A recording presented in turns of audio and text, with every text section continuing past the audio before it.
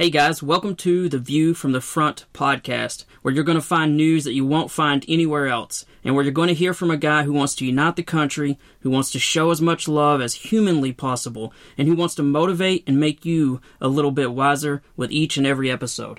My name is Stan R. Mitchell, and I'm a prior Marine and a guy who spent more than 10 years in the news business. And as a guy who's been deployed overseas, and as a guy who worries a lot about our current media situation, as well as the state of our country, I decided it was time to speak out. I can no longer remain silent while our country grows further and further apart. I absolutely love America, and I care a lot about our military, where they're at, where they might be going, what conflicts might be on the horizon. And I know that as Americans, we are each and every one subjected to loads of news and opinion that upsets us, divides us, and causes us to hate those on the other side. I'm not that way, and it's time to provide the balanced counter to that division. We need a calm and solid media voice who doesn't work to divide and who doesn't use scare tactics or extreme, minuscule examples to work up their audience. Every day and every night, on a daily, almost hourly basis, this country hears too many distortions, exaggerations, and selective examples designed to capture attention and rile up the audience. No more. No more of that. It's time for some steady, level-headed facts. And it's time we do our smaller part, each and every one of us, to pull our country together. After all, a house divided cannot stand, and I believe that we can best reunite and reunify this country by showing more love and cooperation. I don't claim to have all the answers, but I know that our democracy doesn't work without informed voters, and I also know we need to grow closer together and show more patience and kindness to each other. If we want to pass on a better future for our kids, then we need to heal our country, and I think we can do this. Guys, we can absolutely do this. Each of us can be more patient, more kind, and more optimistic. We can talk about politics less, and we can remember how awesome our country is. Most Americans are good, and we need to remember this. Always. From the poorest ghetto to the richest suburb. From the low ground in Florida to the towering peaks out west. America is a wonderful country that we were all very fortunate to be born in. Our country is filled with amazing, hard-working people who would give you the shirts off their backs, and if you think about it, every single natural disaster has proven that our people, of every race and income bracket, both the rich and the poor, our people will always rally and help one another in times of need. Don't believe the hyperventilating people you see on TV. Don't believe the predictions that our country's best days are behind us. This is not true. It's simply not true. We have seen darker days. We have overcome far worse. We need to be of good cheer, and we need to stop living in fear and despair. And with that out of the way, let's get started. This is the January 26th edition of The View from the Front, and we're really glad to have you here. In this episode, we will be discussing several topics, which I hope will interest you, and I hope you haven't seen them in the news yet, and I think there's a chance you have not seen all of them. The first item will be about the news that Ukraine is finally getting tanks, both Abrams from America and Leopards from Germany, as well as we'll talk about the cumulative total that will likely end up being provided to Ukraine in regards to if you counted all the European countries put together. So I'll just barely touch on that, not a whole lot. I think most of you have heard the news. From there, we'll go into a reminder about why now is not the time for Ukraine to begin peace talks, which again has popped up in the news. We'll talk about why I think Ukraine is getting pushed back some in the eastern part of the country, in the Donbass region.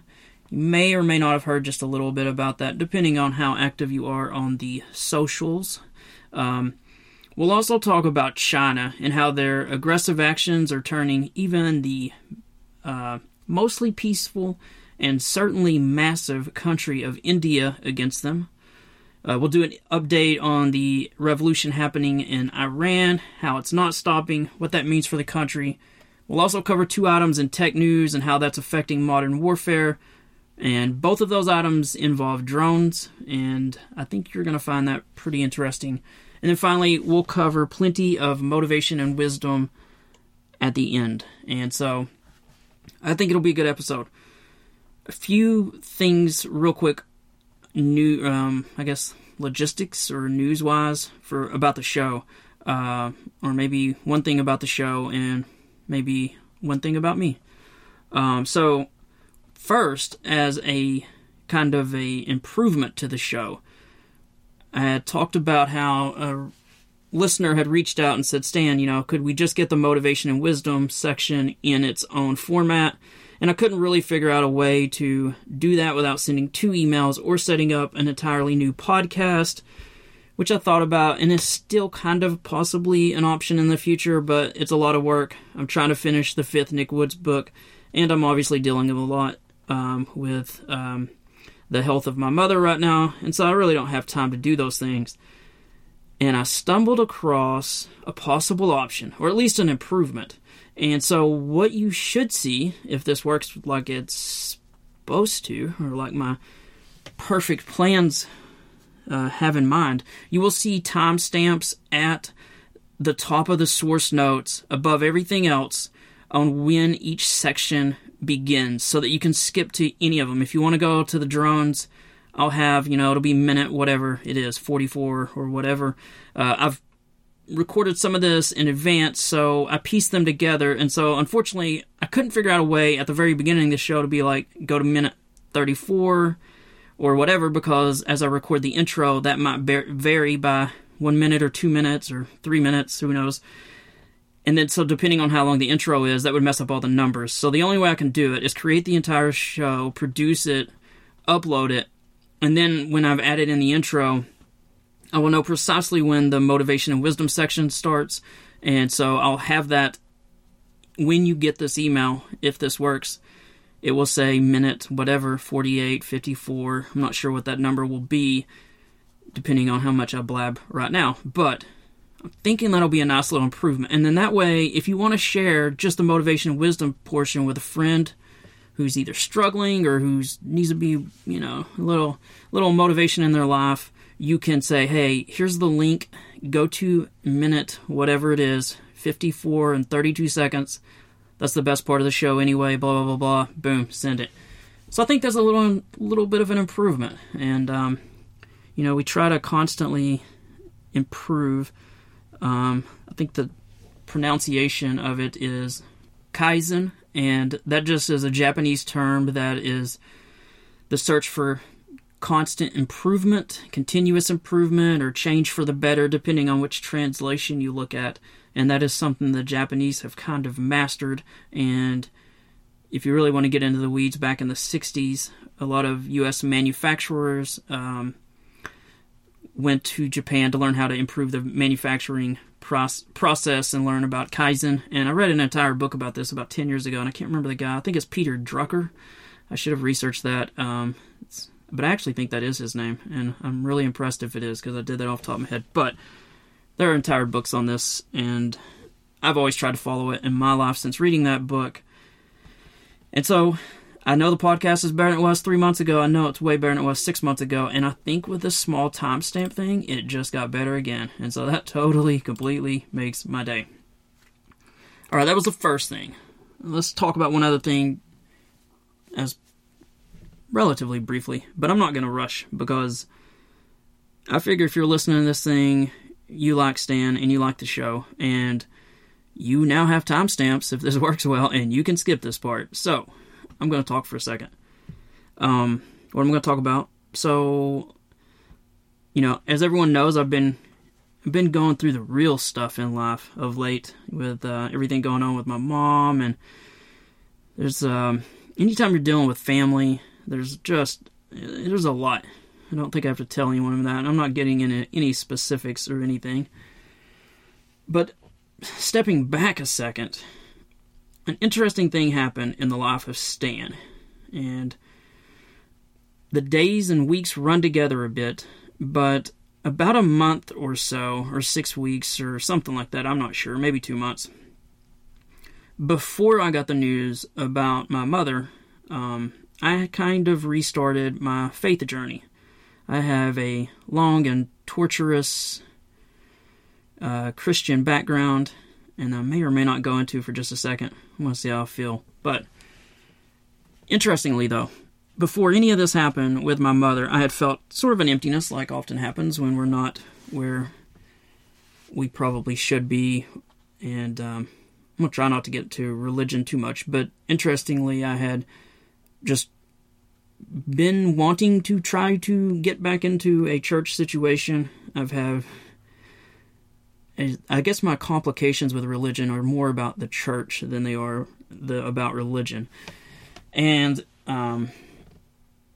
anyway, I kind of shared a lot of this on Twitter because, last night, after a visit with my mom, it was one of those nights where I couldn't sleep well, so from about, 3:30 on, I pretty much didn't sleep, and I was kind of trapped in the bed. I didn't want to get up because if I had gotten up and gone to a computer, which I kind of wanted to do, I knew it would have awoken my beautiful wife, and I did not want to do that. And so I've put her through enough in the past few months. So I sat there and got on Twitter. I looked around. I did all the normal things. I tried repeating Bible verses, blah, blah, blah. And I just couldn't. I was just wrestling with some things. And then finally I was like, you know what?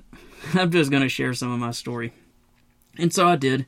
And I did it on Twitter because I know that on Twitter you can delete it. And I knew if I'd written it as a blog post, I'd probably delete it. But the great thing with Twitter is it's short little bits, short little steps, and you just kind of start down a path, and then you just kind of, I don't know if bare your soul is the right word, but you just let it go. And so I just kind of let it go. And it felt good to let it go. I ain't gonna lie. And so what did I let go? So I talked a bit about how, going back to my childhood, I'm the son of a deacon, and, man, how do you even begin this story? Raised in church from the very beginning, and always had huge, immense faith. But the church I went to was kind of one of those strict, almost fundamentalist, I guess, but, very old-fashioned churches. And the way that church worked is you get saved, is the term. And so with this church, you have to know when you're lost, and you have to know when you're saved, and you give what's called a testimony, and then you get baptized. It's pretty simple in concept. But in my case, I never really felt lost, and there were about 3 or 4 times that I felt saved, but I could never distinguish which one, which, by the way the church was kind of set up, that wasn't good enough. So, basically, you got the son of a deacon who's kind of trapped in a situation where I was not saved by the church standards, and yet I was saved by my standards, and yet I wasn't baptized, and so lots of people were worried about me. And so many of them, out of concern, would try to just get me to go get saved. And I would not do it, because even though that would have been the easiest thing in the world, for whatever reason, I had so much reverence and fear and respect for God, all of those things together. I had this view that if I had faked getting saved, basically gone through the process again to get people to quit messing with me and to make people happy, I had this literal fear that I would be struck by lightning. Like, I knew I was saved, and that to do so would be to make a mockery of everything I believed. And so I would stand up to folks, and I would not do it, because I did not feel that I needed to be saved. I was saved. I just could not, by their standards, describe it in a way, or defend myself in a way. So I dealt with a lot of, I think people meant well, but it was a church that some of the folks could be a little judgmental, and I guess that may be any church. But it was certainly, for me anyway, not the most healthy of situations, especially for a young man who wanted to please his dad more than anything in the world. And so I do have a complicated, torturous Christian background, and it was definitely fair to say that wasn't very healthy for me. I couldn't wait to leave for the military at 17. That felt like the easiest way to get out of something that wasn't great for me. Even though the entire time I was insanely religious, and I don't, in a weird way, regret any of this. I have strong foundations. It's just, I think the devil did a great job of complicating some things and trying his best to destroy some things. So, left for the Marine Corps and have a kind of complicated church history since then. I was a member of a Methodist church, and I've been in a non-denominational church, and I've been in and out Because we all know that churches can be amazing and churches can be, well, churches. So, but I'd been out of it for a few years, and I'm just saying all this because it's interesting how God's timing is incredible sometimes. Because rebuilding this faith I have and this foundation the past few months, as I have really dove in, and it's not like this is constant prayers for a miracle or, a divine intervention just for my mom. It's so much deeper than that, and it, in many ways, has nothing to do with that. I was already restarted this journey, and we've now gone to 3 different churches. I think we found one, and the Bible reading, all the things I do, I don't have to do anything, and so it's been intense, it's been amazing, and it has given me a lot of strength. So I think I just say all of that because just God's timing sometimes is so amazing and incredible. Because I think if I had not restarted that journey, what might have happened? Maybe I would have been angry at God. Maybe I would have been pushed away. Maybe I would have been driven into it out of like a desperation or something.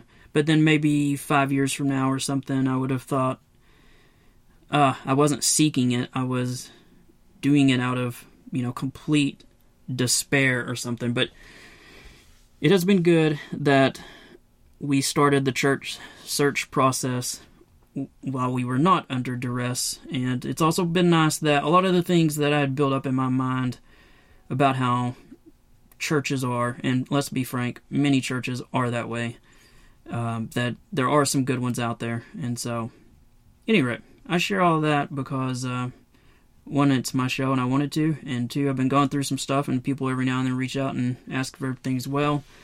And I've recently started listening to a podcast where a guy's just insanely open and honest, and he's actually a pastor, but he will talk about, struggles he's had with his wife, a time they nearly split, his anger at God sometimes, just various things.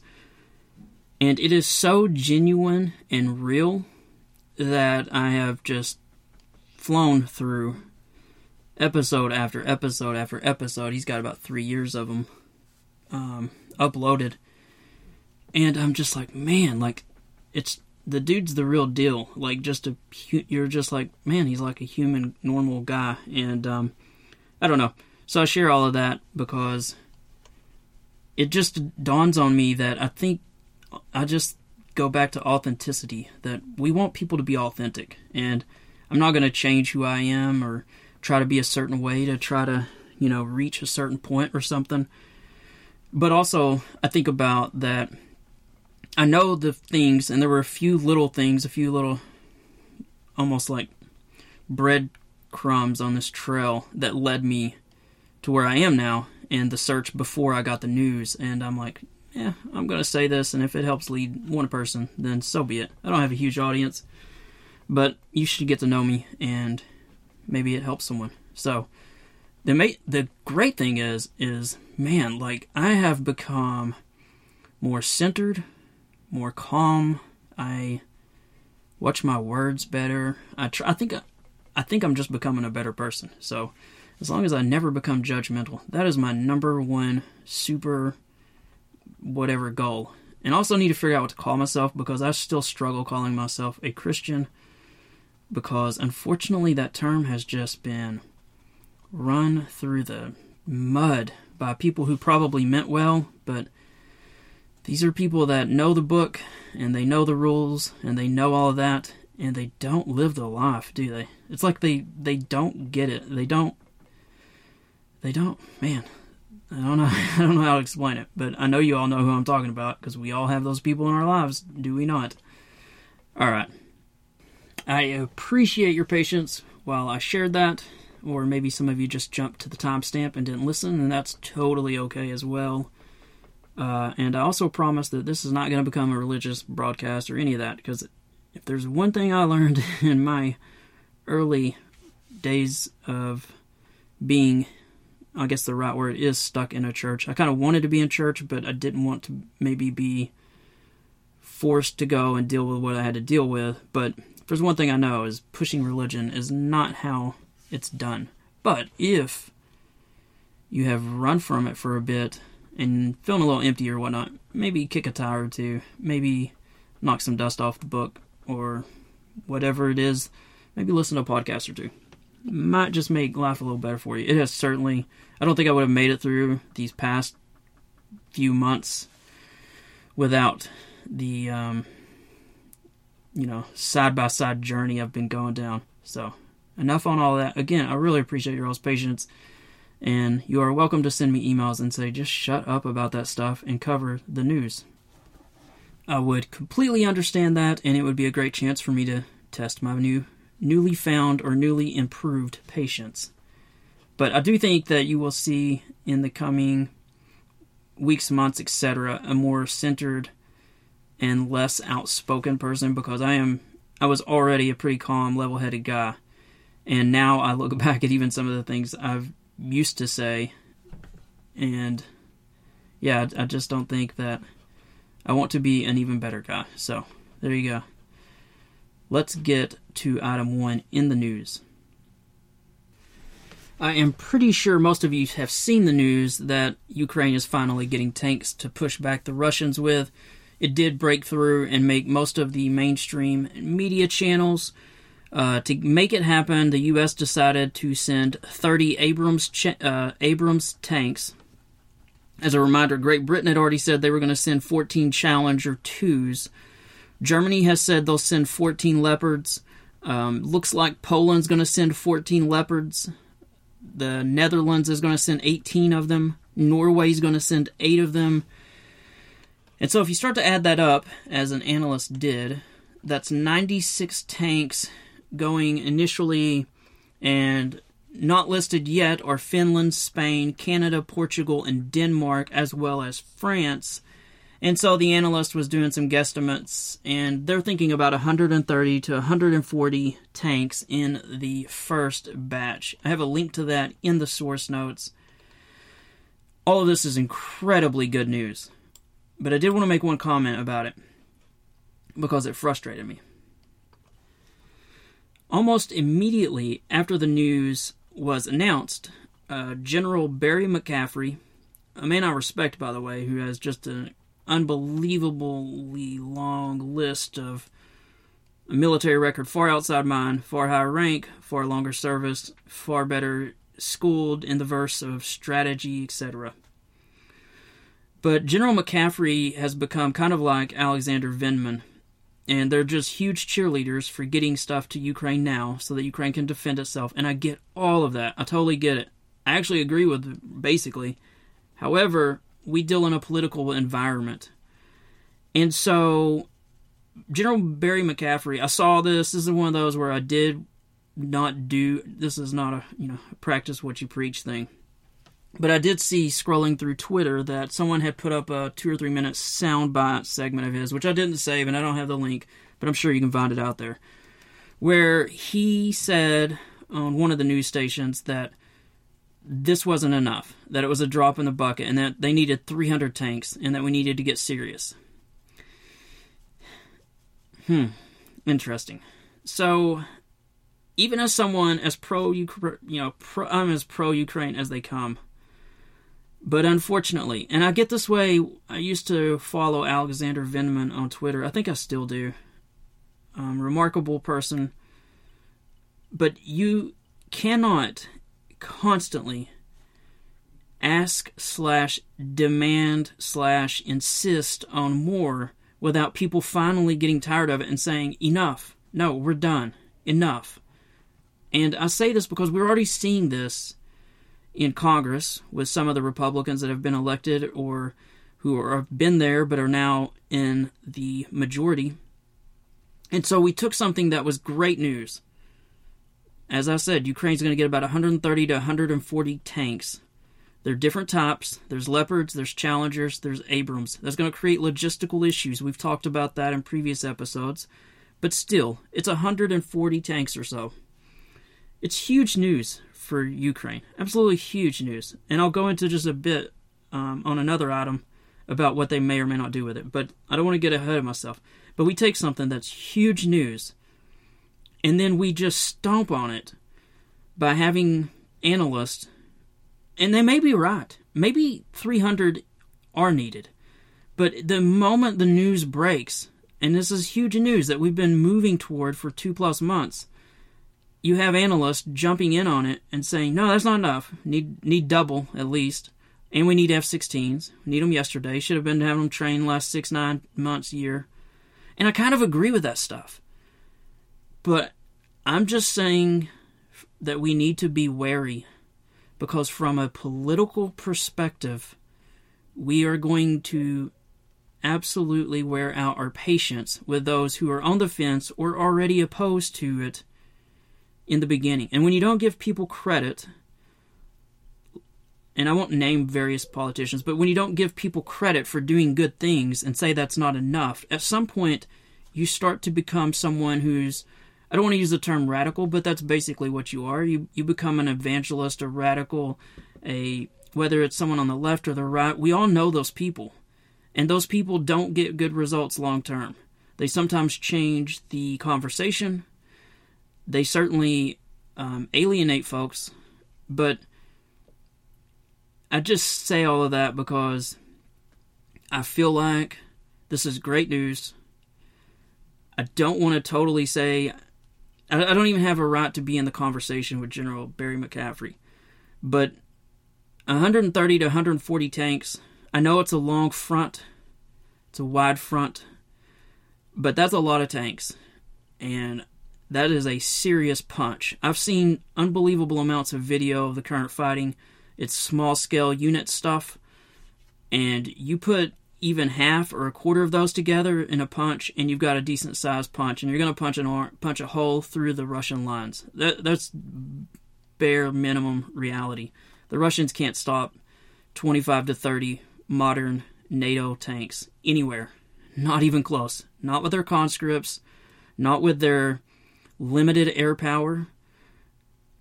The Ukrainians are going to be able to punch through. This is great news. And so I just want to say, if you're one of those people that say, we need 300 and we need this and this, like, yes, I know, I agree, we do need that stuff. But let's play the long game. Let's be realistic, folks. We literally, in a week or two, managed to push Germany into agreeing to send Leopards, and they have been resisting that for months and months and months. So let's celebrate the small steps that are being made. I know this isn't ideal. I know there are Ukrainians dying. I know the war is horrible. I know all of those things. I know them as well as probably most people out there. I've followed this. I've lost sleep over this. But the long game, people. The long game. And this is about politics. In politics, Abraham Lincoln said, with the will of the people, you can do anything. Without it, you can't do anything. So there's no point in sending 300 tanks this month. If 3 months from now there's 15 congressional investigations and we stop all funding, and then we've got congressional parts of a certain side from Congress saying, don't even send ammo, don't send maintenance, don't send anything. Well, what did we achieve then? We sent 300 tanks fast. We lost all public support, and we hurt Ukraine in the long term. This is unfortunately a political thing. And you can fault President Biden for not doing things faster. We've been worried about Russian escalation, etc., etc. We've covered all these things, but let's celebrate the victories. Let's celebrate the good news. And this was great news for Ukraine. And I can't wait until the tanks get there and they start to help the Ukrainian people. And now we can start to push for a little more, but let's not diminish what happened, because what happened is huge. Alright, that's my thoughts on that topic. Let's move now briefly to Stan's version on why it is not a good time for Ukraine to begin peace talks, which again has popped up in the news. It never seems to fail. This time it was one of the leaders in the United Kingdom. And I don't know if they just say these things because it's on paper the right things to say. I'm not sure. But then every time it does get said, everyone has to respond to it. Everyone starts the same arguments and says, well, I mean, are you not in favor of peace? And it's like pulling your hair out. But on that note, I came across something that I thought was funny. It was a great photo. And it's a photo of a protester holding up a sign that they hand wrote. And it's just 2 sentences. And it says, "If Russia stops fighting, there will be no war. If Ukraine stops fighting, there will be no more Ukraine," with 3 exclamation points. And I thought, wow, that just so precisely explains the entire situation. Again, if Russia stops fighting, there will be no war. It's so obvious, is it not? Ukraine didn't invade Russia. Russia's this massive bully. They're so much bigger than Ukraine. All they got to do is pack up their stuff and leave. They don't have to do mobilizations. They don't have to continue this ugly, nasty war. If Russia stops fighting, there will be no war. If Ukraine stops fighting, there will be no more Ukraine. So, we've talked also in the past about that both sides have to want to do it. It's something the West can't impose. The Ukrainian people, by overwhelming majorities, 90+%, want to reclaim the entire part of all land seized by Russia. You can see this in poll after poll. You can see this by the number of people who've stayed in horrendous conditions where power is no guarantee, where water is no guarantee. Even in places like Kyiv, there are power outages, there are water shortages, there are constant attacks by drones, there are large-scale missile attacks, and people have chosen to remain. They have chosen not to flee to Poland and other parts of Europe because they believe in Ukraine, they believe in their president, they believe in their armed forces, and they want to drive the Russians out. And you have to understand, they have a deep-seated anger toward Russia. They remember the former president that was a Russian ally who killed innocent civilians, who tried to have an authoritarian government. They know the price of how hard it is to get a democracy, which they managed to do through massive protest and through blood that was shed. They also know that the Russians have invaded 3 times. We talk about that a lot. They first invaded in 2014. So the Ukrainian people do not want peace by having to give up Ukraine, because they know if they buy short-term peace, that Russia will invade again in a year. They will restockpile. The Russians can't be trusted. The Ukrainians do not trust them. And on that point, there's no need to beat a dead horse, but I did come across an analyst who said, and I'm just going to read one little quote, "Those who argue for negotiations between Ukraine and Russia forget one simple thing. Under Putin, Russia has violated nearly every major treaty it signed. Its credibility as a treaty party, or a party that signs treaties, is zero. Prove otherwise, if you can." And this guy, his name is Vladimir Milov, actually wrote a long column in Prospect magazine. I'll put the link in. If you want to go through the dirty details, it's there. It's in the public record. All of this stuff is. But I don't think people who are arguing for peace are thinking about this correctly. It's like taking the battered wife and making her go back into the same household with her kids, with the guy with 3 DUIs and 2 charged, or 2 convicted felonies of assault against a woman. Why would you put her back in that situation? You wouldn't. No judge in their right mind would do that. So why are we trying to tell Ukraine that's gone through all this stuff that they have to have peace, that they have to not defend themselves, and they have to listen to people in the West because we're a little unhappy that we're having to supply them, and because we think we just want peace, give peace a chance, we want all this fighting to end. I want the fighting to end. Everyone wants the fighting to end, but sometimes you must meet force with force, and that's just the way of the world. So, not going to beat that dead horse too long. We hit it. I wanted to make sure y'all saw that in case you hear it from your friends or whatever.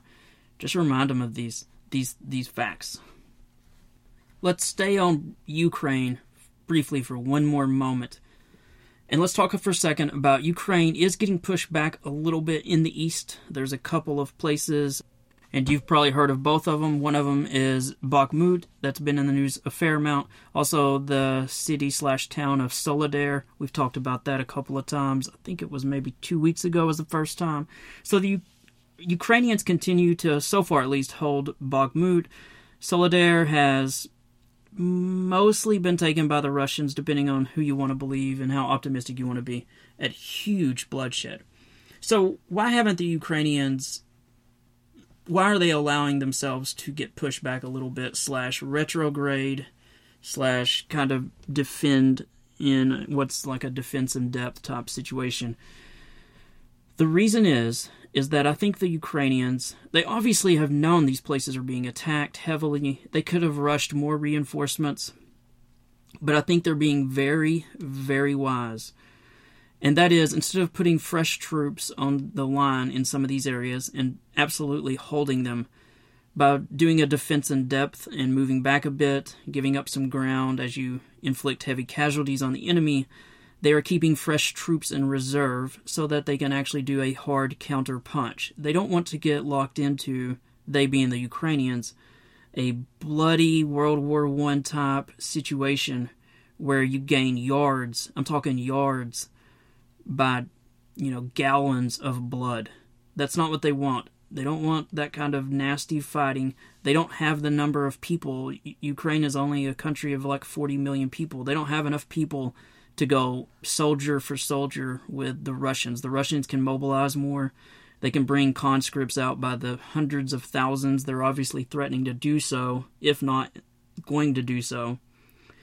And so Ukraine's being much smarter, and I think they're probably being advised in this regard, if they weren't, or not that it's like some brilliant tactical thing. This is pretty basic military strategy, but I'm sure NATO and Western advisors are also telling them, resist the temptation to put troops on the line to hold that. Allow the Russians to take a little ground here or there. And what they're doing is, I think it was 2 or 3 weeks ago we reported it. If I didn't report it, I apologize. It was probably one of the things that got cut on the production floor, but I did record a part where we're training at least one battalion in Europe, the U.S. Army is, in maneuver warfare, and now many European countries are also doing that, where you're getting larger units. A battalion's about 1,000 troops, and it's hard to get them, for usually a battalion's got about 4 companies in it, and it's hard to get units that large to maneuver and work together.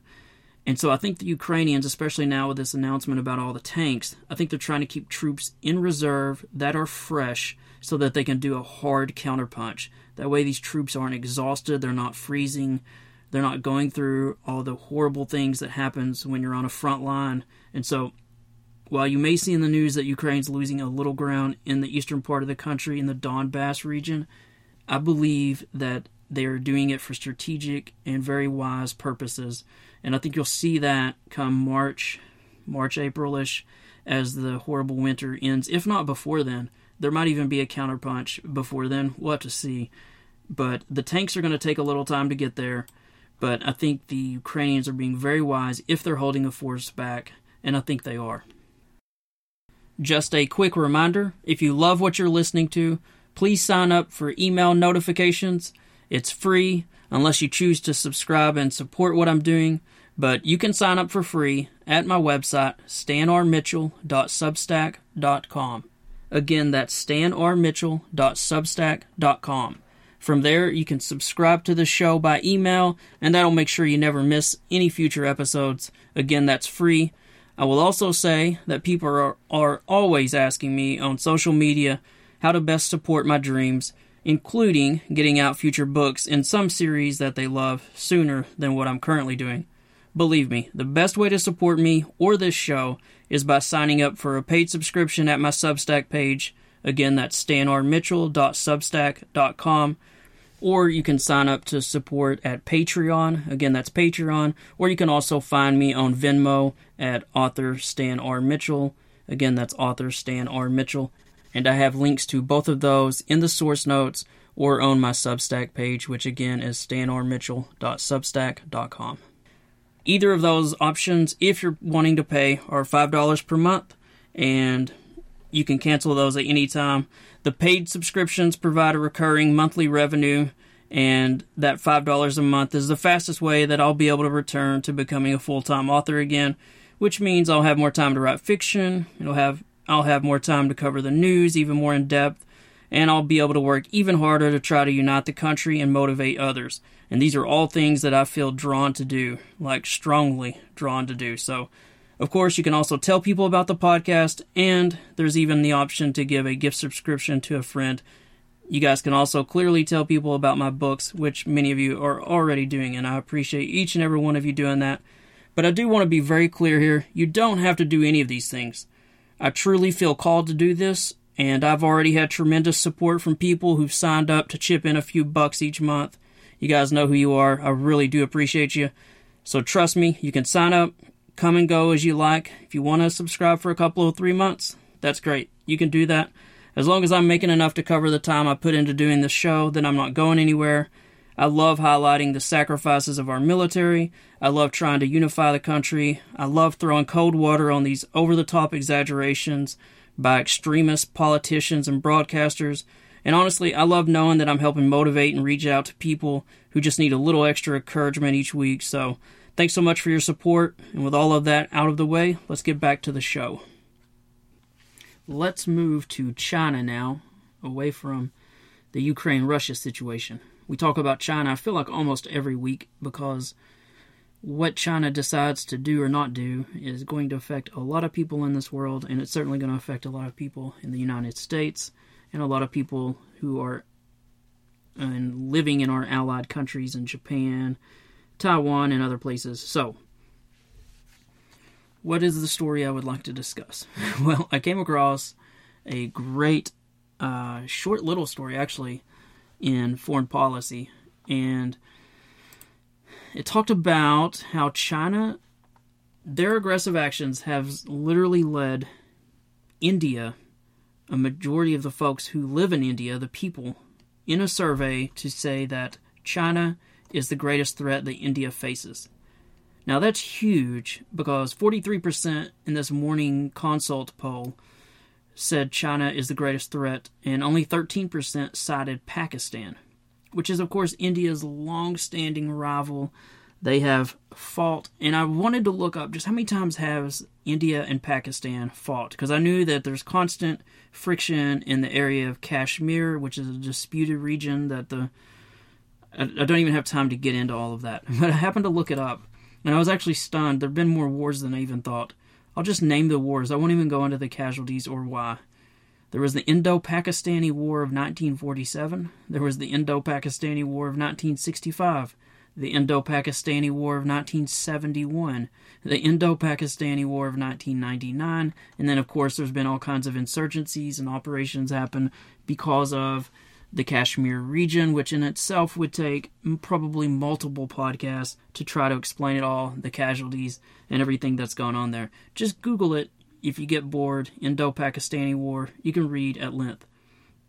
So these are historic, long-term rivals going back to at least 1940 or so. They don't like each other. They have hated each other for decades. They have shed blood against each other. There are sons and grandsons who have lost fathers and grandfathers to each other. Their women don't like the men on the other side. They've lost sons and, brothers. And the animosity between those two countries has been simmering for a long time. And yet China has been so aggressive of late that the majority of the folks who live in India, which is, quite frankly, not the most rich country in the world. There's not, a ton of, there are unfortunately a lot of people that live in India are impoverished and they don't get a lot of news. Let's just say that. And even despite all that, they're aware enough to know that China is being aggressive toward other countries and that China shares a very long border with India and that China is a potential threat. In fact, there have been some things that have kind of propped up between China and India. I'm not going to go into that in this episode, but I did want to say, the reason I bring this up is I don't know, the world has just changed in many ways, and we've seen it in Ukraine, in this just overwhelming, almost world response to what Russia has done. Russia has invaded other countries in the past. We've talked about Georgia, Chechnya. We can make a list of them. But for whatever reason, the world, which obviously as a general rule, most people want peace, the world has just started realizing that you just can't let these countries fight each other, invade each other, etc., because it's going to spread, more people get involved, etc. And it's just best to draw a line and say, no, that's not what, countries in today's world are allowed to do anymore. And so the world has rallied to help Ukraine defend itself, and it increasingly looks like that the world is rallying ahead of time to tell China, no, we are not going to allow you to invade Taiwan. Just not going to let it happen. And countries such as Japan, we talked about that a week or two ago, and then also at the beginning of the year, how they're ramping up their defense budget. And they haven't quite come out and said that if you attack Taiwan, we will defend it, but they're basically saying it. They're already moving. We talked about they moved a couple of F-15s down for a training exercise. There's other countries in the area, Philippines, and we can just make a list of them. These countries are not going to allow a big bully to take down one of them. It's almost like countries have become like neighborhoods or almost just like the soul of humanity, where people these days will not allow a ruffian to assault a woman on a street and 30 guys just stand around and say, well, thank goodness that big guy over there is not messing with us, or to beat up a little kid or to take a little kid or do any of those things. Countries, I think we've just, as a world, we've had enough history, and people are increasingly, I think people just have greater humanity. I know there's all this bad news out there all the time about various things, and there's threats and just all that. But I just think people are kinder today, and they have a bigger heart than people used to have. And so when you see aggression happening, and you do see it because there's media everywhere. Media today is someone with a cell phone, and so someone shoots a cell phone in Ukraine, shoots a 20-second clip on a cell phone, and it's on CNN within an hour. And that didn't used to happen. So you could ignore the newspapers in the past, you could ignore the radio, but it's just hard to ignore things these days. With social media, you're going to see that clip. Even if you don't watch CNN, it's going to be on your friend's Facebook page. It's going to be on Instagram. It's going to be on Twitter. It's going to be on wherever you're at, TikTok. It's hard to get away from it. And so people have big hearts, and I just wanted to share that story because to me it just absolutely blew me away that India now sees China as the greatest threat, or its people do, which means its military, and its leaders are going to increasingly see them that way. And so they too are going to start building up their military. They're going to start reorienting away from Pakistan and more toward China, because they're not going to allow the aggression either. It's just kind of a interesting reminder that it's the old Mike Tyson quote, everyone has a plan until they get punched. And I think the leader of China, Xi Jinping, had these plans to, put his name in history and go down as some great whatever.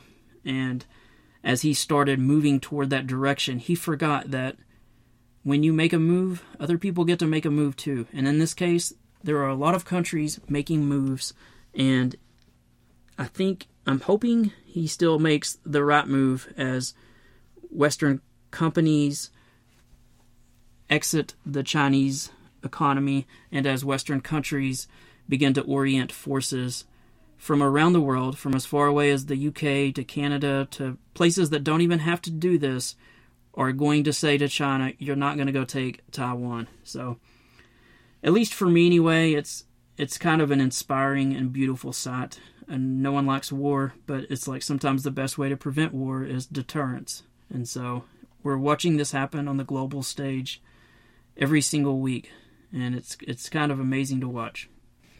All right, so let's move from China to Iran.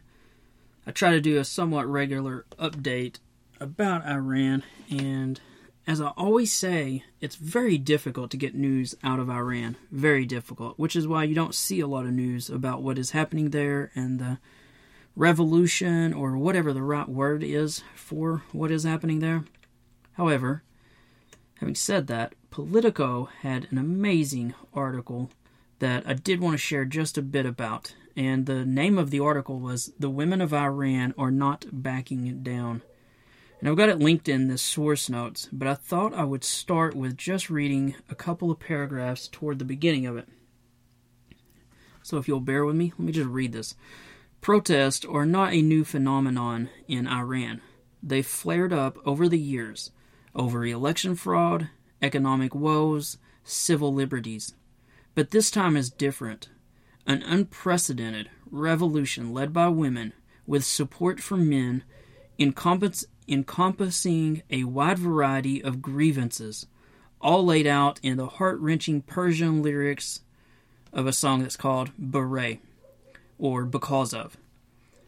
This song has become the anthem of the revolution, striking such a nerve around the world that backlash after and this is the activist's and singer's arrest, led to his release. And then I'll continue reading. This is a spontaneous civil rights movement made up of people at their wits' end, unable to afford basic life necessities while forced to adhere to the oppressive rules of a religious autocracy that promised to take care of its people. And it says, what's more dangerous than a mob with nothing to lose? And it says, see the French Revolution. Obviously, the French Revolution was a bloody thing. I think most people are somewhat, at least remotely familiar with that. And it's a magazine piece, actually, so it's pretty long. And there you got a reporter who goes into the country, and it's interesting. They talk about how for the past 40 plus years, the women are forced to cover their hair in a hijab, and they can't have clothing that's too tight. It has to be loose. Women aren't allowed to dance publicly. They can't ride motorcycles or drive them, at least. They can't travel without a parent or spouse approval. And so there's all these restrictions. And it talked about how the leaders who originally helped create and make this society of religious intolerance are completely out of touch with Generation Z. And it says Gen Z is these folks are the true leaders of the revolt. And as it says, what started out as protest against having to wear clothing to cover your hair, the hijab, has turned into calls to completely overthrow the government. And there have been schoolgirls that have, spray painted or damaged photos of the supreme leader. And the article talks about how these girls, young women, college students, young girls, sometimes wives, they have the support of the men, mostly. And there's a quote about, they quoted one of the folks there, and I'll just read it. The most unprecedented thing we're seeing is people are fighting back against security forces.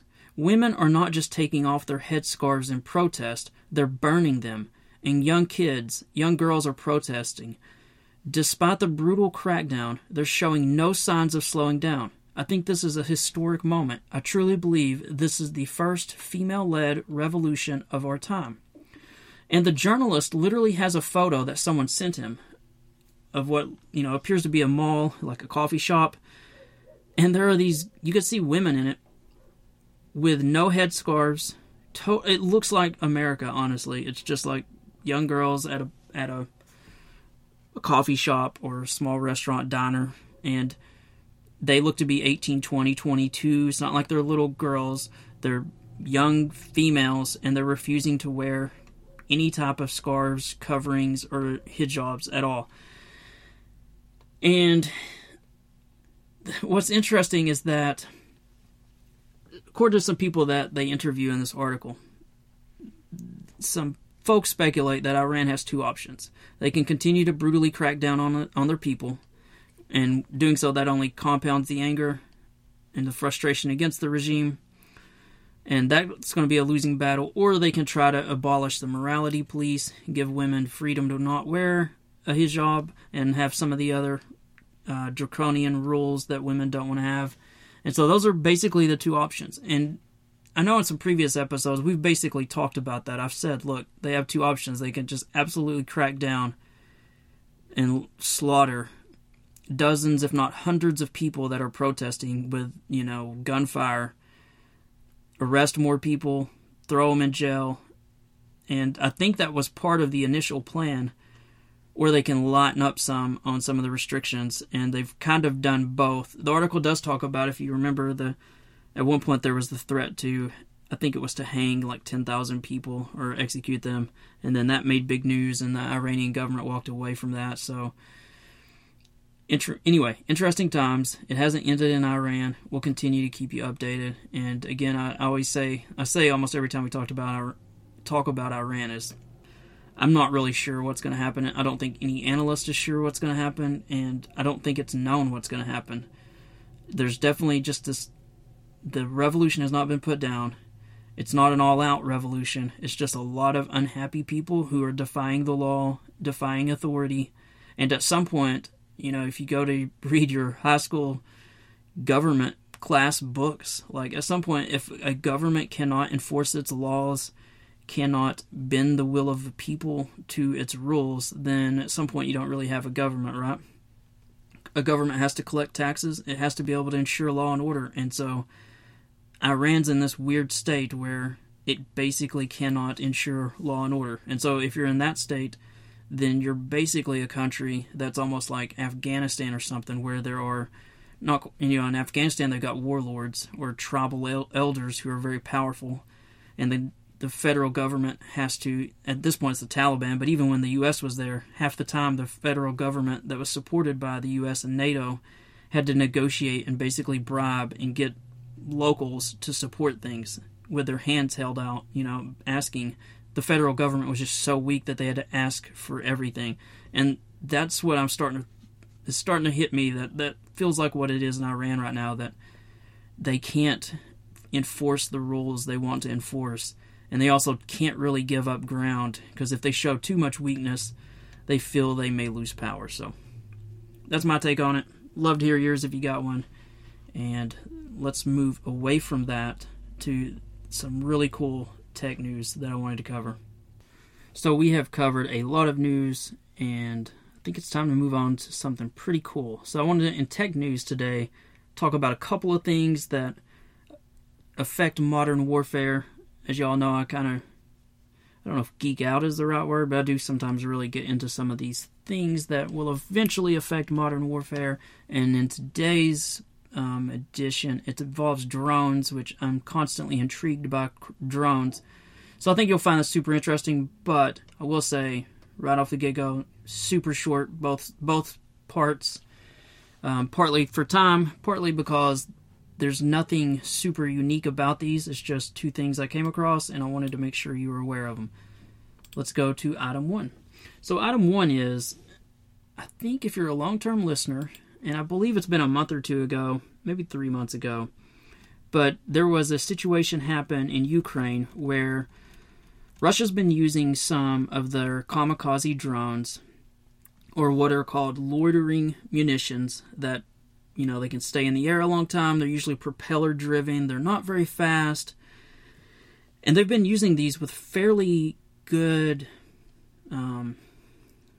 results, I guess is the right word. They've taken out some tanks, some artillery, some various things. So these small drones, they're hard to shoot down, and the Ukrainians have been trying to figure out the best way to defend against these things, because they're cheap to produce. So, shooting multi-million-dollar missiles at them is not a great long-term strategy. And I had mentioned a couple of months or so ago that out of pure coincidence, there was a Ukrainian tank parked in some woods. We went into some detail over it. I shared photos in the source notes. And two loitering drones, or kamikaze drones, had found this target, probably using either thermal or visual cameras. And so they tried to attack it. And this tank had the netting above it, which every army uses. Anytime a tank is parked or a piece of artillery and it's not moving, you conceal it. Because if you can see it, you can kill it. If you can conceal it, you got a chance of surviving. And so this tank was parked under some trees, which is smart. That's what good tankers do.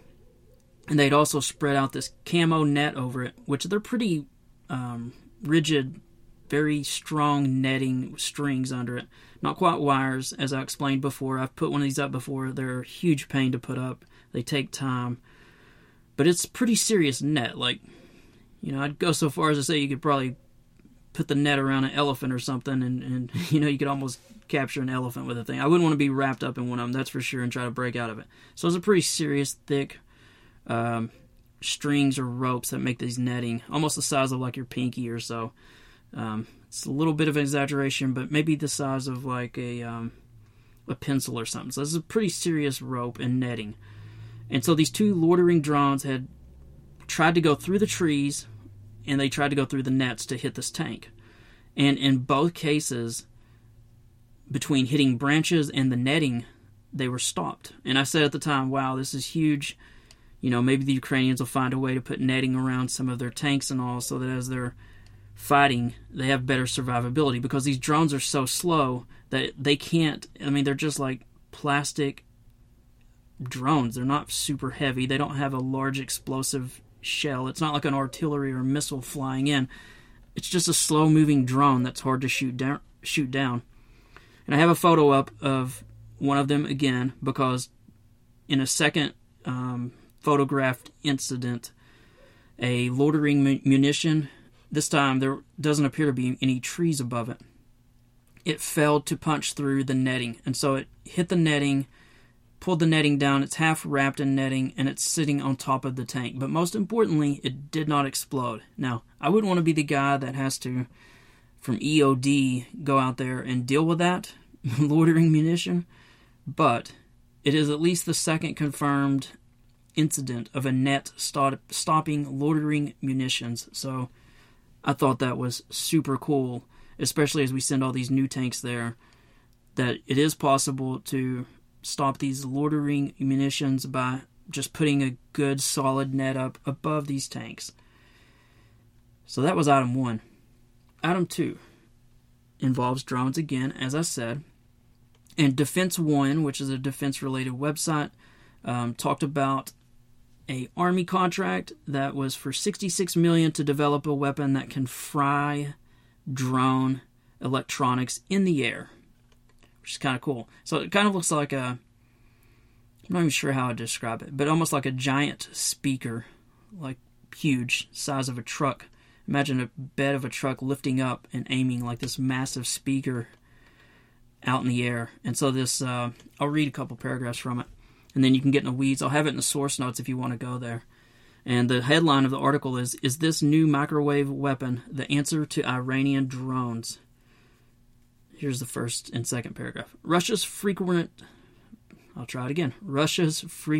drone attacks on Ukraine mirror a challenge that is growing for the U.S. military in almost every operational environment. How do you defeat drone swarms without wasting expensive surface-to-air missiles?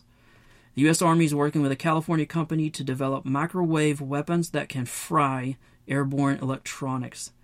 On Monday, counter-drone company Epirus, I'm not sure how you pronounce it, announced that they had won a $66 million prototyping contract from the Army's Rapid Capabilities and Critical Technologies Office for its experimental Leonidas counter-drone microwave weapon. And then it talks about that they'll transition that into that it's a weapon of a future program that's already had a successful demonstration of the prototypes. So pretty cool if this thing will work, that it might stop a lot of these. Because as you know, most drones are either controlled by a human, as most of them you'll see in the Ukraine, like the quadcopters. There's some human who can use the cameras to see what the drone sees, and so a human's controlling it. Or like the loitering munitions are often controlled by humans, although they're increasingly, some of the super smart ones will look for a threat. They'll fly to an area where no friendly troops are, and then if they see movement or the type of threat that's programmed in, they will go and attack it on their own. And that's where people talk about AI or artificial intelligence, obviously. And the scary thing about those things is that you don't even need a human to control them. But then it's like, what if you can't control them? But ignoring those possible worst-case situations, A weapon like this would work against something that was either already programmed and thought for itself, or it would work against something that a human's controlling. If it goes out there and this massive thing fires out whatever it fires out and fries the internals, then the weapon is useless. And you didn't expend ammunition, you didn't fire an expensive weapon, and then it's just a matter of how much power source does it need, how fast can it fire again. Those are the type of logistical things you got to figure out. But we've seen such an impact from drones and from loitering munitions on the battlefield that the reality is that if you're in any type of unit now, you have to find a way to defend against drones dropping grenades or loitering munitions, doing kamikaze attacks, flying in with an explosive on the front of them, because that is the reality of warfare now. These are inexpensive weapons, and so you have to find a way to defend against them. And to me, this seems like a pretty cool concept that probably would work. Let's hope anyway, right? Okay, guys, so we will move to the motivation and wisdom part. I wanted to say just real quick, just a short little intro, which I'll probably repeat every week because sometimes it helps to get things to sink in by hearing them repeated. And I know some people think that motivational quotes are crap, they don't work, and I frankly completely disagree. And one of the things I've always wanted to be was an encourager. And so I want to encourage you as much as I can, obviously. But for those who say that motivational quotes don't work, I went to a rough school, and going to that school, not everyone graduated, not everyone made it out, and certainly not all of them, everyone made it through college or to where they probably wanted to get in life. Because it's hard to be around people that don't believe, that suck the energy out of you, or that are just beaten down by life or poverty or just difficult circumstances, whether it's a single parent, etc. But for me, at least, having books that I read, having dreams, having heroes that I looked up to, whether it was sports figures or past presidents or past military leaders, all of those things helped me. And I know that you guys know this, that if you go to a sales conference or something for like a couple of days, or just some type of leadership event, or just some type of really on-fire type event, and you're around positive people, you are just like, show me the wall, I'll run through it. You're just fired up. But then if you go home and there's some family members or friends who don't believe in you, and they're like, oh, that won't work, or you can't do that, it just immediately sucks the life out of you. So I know that, people say motivation doesn't last, but I think that motivation is something that absolutely can help you get to where you want to go. And, I believe all of us can reach our dreams. And I definitely want to do my part to help you get there. So that's why I put these in every week. It's my hope that they really help you. People say motivation doesn't last. Well, neither does bathing, and that's why we recommend it daily. And that's what the great Zig Ziglar said, so that's why I try to put these in every week. So I really hope you get something from them. And with that, let's just get started. As I say every week, I'm just going to read these. You can follow them from the source notes if you want to find them, and follow them individually, each of the accounts. So here we go. First one. Don't give up. The beginning is always the hardest. That is important to remember, is it not? Next one. Do the right thing, even when no one is watching. Next one. Work hard, be kind, and amazing things will happen. Next one. Your private hard work will turn into public success. That is a great one. Next one. Good things are going to happen. Have faith and be positive. Another good one. Next one. You can discover more about a person in an hour of play than in a year of conversation. I love that one.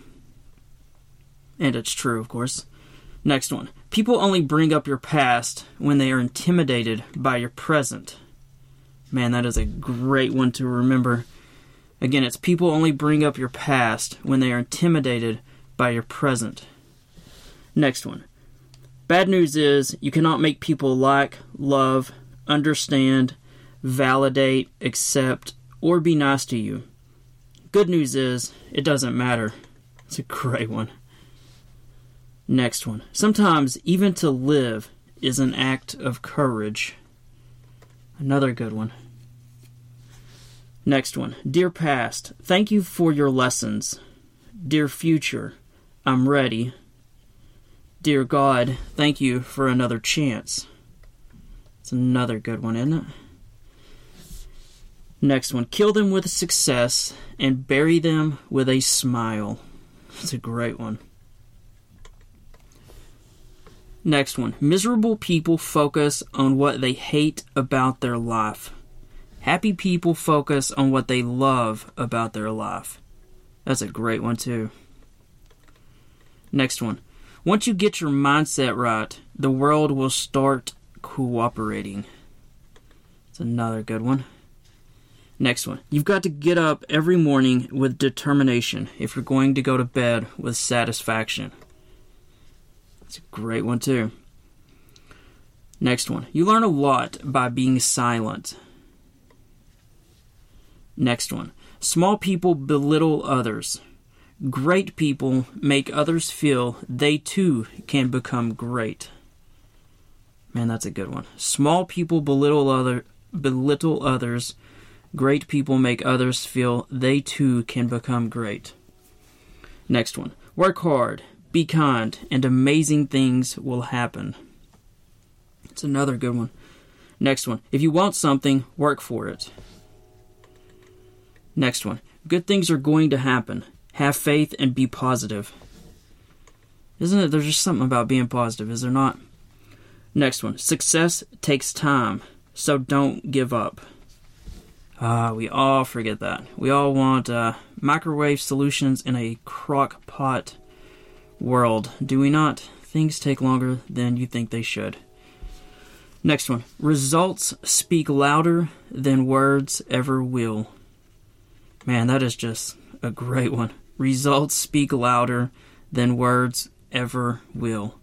It's like we live in a culture where we all try to be loud, and the reality is there's no need to be loud if you've done things, you know? Results speak louder than words ever will. I remember when I first started writing, just a quick note on that, where the big deal was if you were a writer or who were trying to write a book or almost done with a book or maybe you had written a book, you would always say, I am a writer or I am an author. And so the idea was eventually you want to get past the I am a writer to I am an author. And I remember when I'd written 1 or 2 books, I was so proud to tell people I am an author, which now I rarely even say. But once you've written, I usually actually now underplay everything and say I'm a writer, and people say, oh, have you working on a book or something? And then you just say, yeah, I've written a few. And usually they'll say, oh, really, like 2 or 3 or what? And you're like, 11. And so that's usually just results speak louder than words ever will. So just keep working, keep doing it. We got to quit being loud, and we got to actually do loud. Got to do, not talk. It's all about doing things. I always like to end with this one. Be the reason someone smiles. Be the reason someone feels loved and believes in the goodness of people. I always think that's a great one to end with. And with that, thanks for joining us this week on The View from the Front. For those who want to know a little bit more about me, here's the short version. I'm from Knoxville, Tennessee, and I left home to join the Marine Corps at the age of 17. I was also crazy enough to demand that the Marine Corps put me down for guaranteed infantry. I served 4 years in the infantry, saw enough danger to decide I no longer had anything else to prove, and I exited military service in 1999. I earned a degree from the University of Tennessee in journalism and spent 10-plus years in the news business. I worked initially as a reporter, but then went on to start a weekly newspaper. What can I say? Anyone crazy enough to start a weekly newspaper at the age of 27 is probably a dreamer and an optimist, and I confess that I'm both.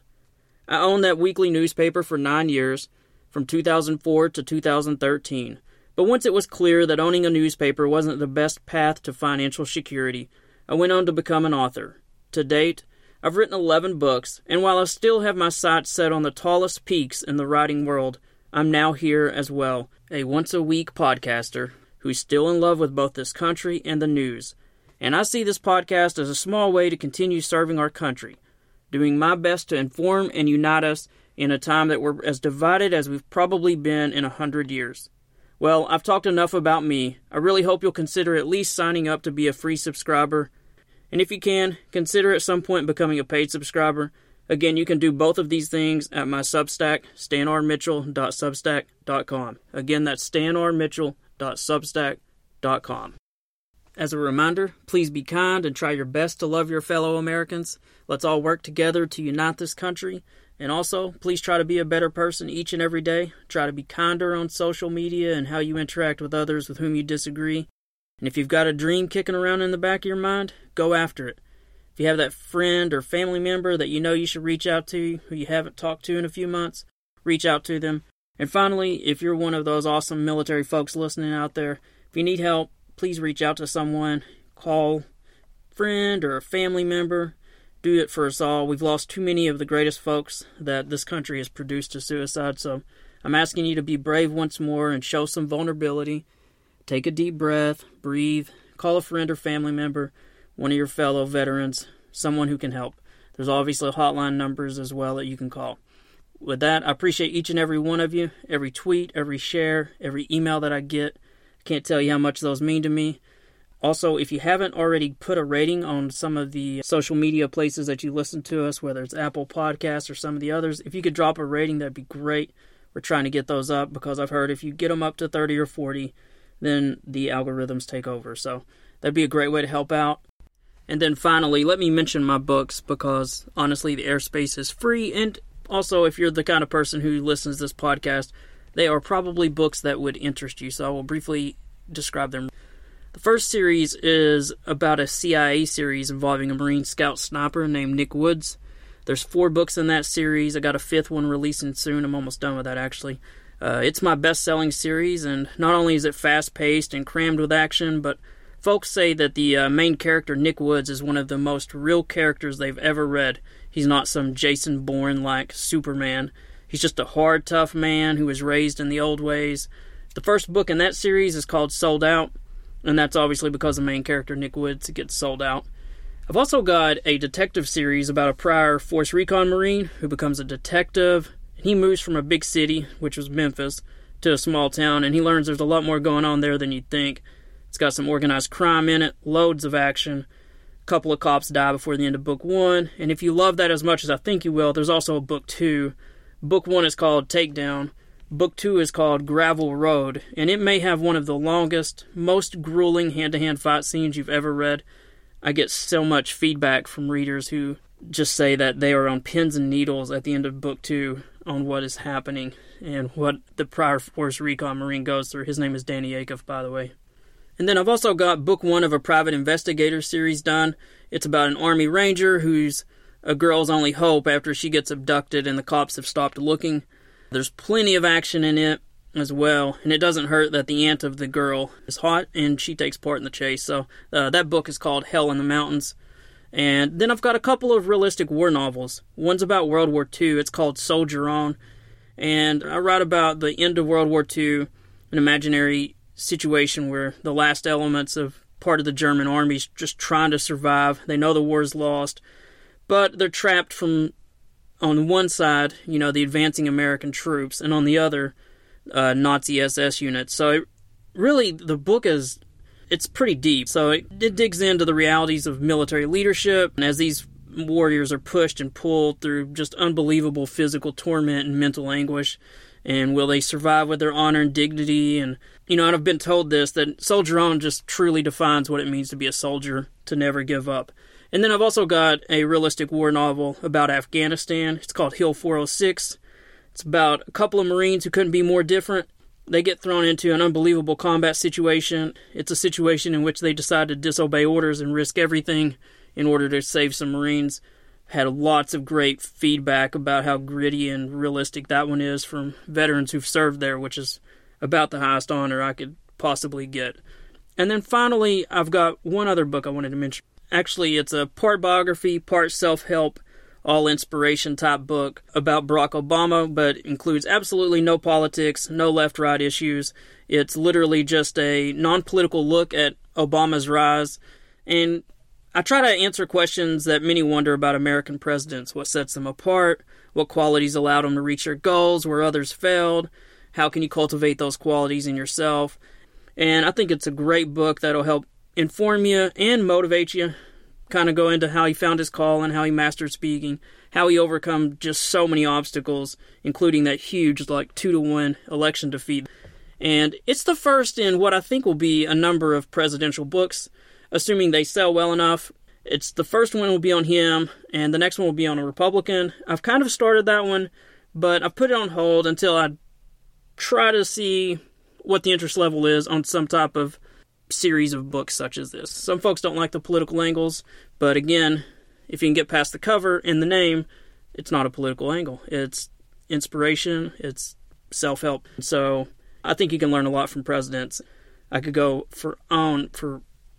again, I won't get into it too much, but that book is called Number 44, The Traits and Characteristics That Carried Barack Obama to the Top.